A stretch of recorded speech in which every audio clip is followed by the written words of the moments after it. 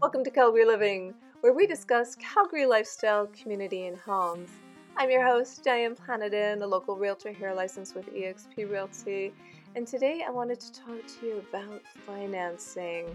Yes, one of those things we all need to do in order to make our dream home a reality. But where do you start? Who do you talk to? Well, if you have a realtor, ask them for 3 references on mortgage brokers that they know they can trust. Someone who's going to have their own best interests in mind. Now, as a realtor, we have to give you more than one option to choose from. And it's important you interview people because you're making a big purchase in life, so you need someone who you feel comfortable with.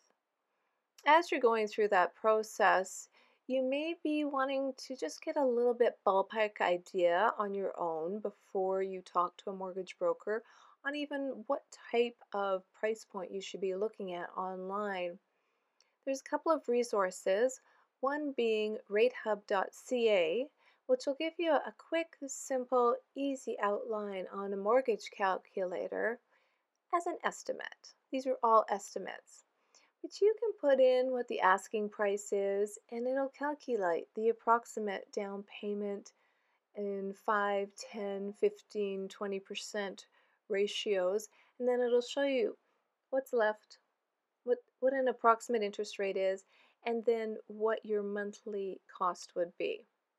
They also factor into things like your lawyer fees, if you buy title insurance, things like that. So it's a fun little tool to play with.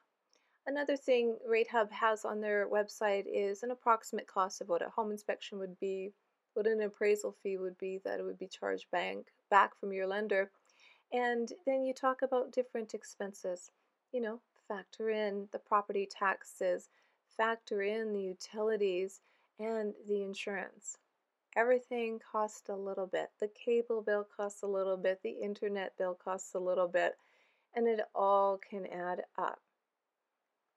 The other resource online is with CMHC, and that is a government website. So cmhc/schl.gc.ca. That's English and French translation. That's why it's a little bit long. But on their website, you're going to love it. There's some helpful tips. There's all kinds of resources. There's the mortgage calculator. There's the affordability calculator.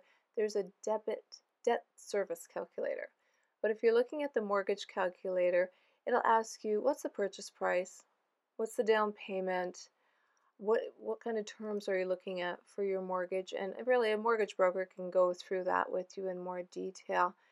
But it just lets you look at the big picture because you can't forget about the utilities and the property taxes and different expenses like that to keep in mind. And what I really like about CMHC is it'll also calculate for you what the mortgage insurance would be. So what that means is if you are buying let's say you're first time home buyer and you're spending, let's say 500,000 on your first home, but you don't have 20% to put down. You have, let's say 10% to put down. So you have 50,000 down. And you're going to amortize it over 25 years. You can play with this. It's really between you and your mortgage broker. I'm going to come up with a mortgage interest rate of 2.07%. So I just calculated that for my clients the other day. That was the rate they got. So the mortgage amount is going to be $463,950. The mortgage insurance premium is $13,950, and the mortgage insurance premium rate is 3.1%. So what that means is your payment amount is $1,980.31 a month to make that purchase without a 20% down payment. Now the fun thing about this calculator is you can decide, well, does that sound reasonable or not? Is that within our budget or not? Can we try and get together a higher down payment? Can we try for $100,000 down payment? Now, I'm telling you, as a first-time home buyer, that would be a big stretch. But what that means in the big picture is you don't have to buy that extra mortgage insurance premium, and now your mortgage amount is $400,000, and your payment amount per month is $1,700 and change. So is that a big difference? $200 a month. So can you come up with the additional funds of $50,000 or not? If not, then you have to budget for that $1,900 a month. And I'm just giving you a little really tight sample explanation. None of this is guaranteed in writing, verbatim, none of it. I'm telling you, these are the tools at your disposal, so you can start for yourself. If you're like thinking, oh, can I afford to buy a house?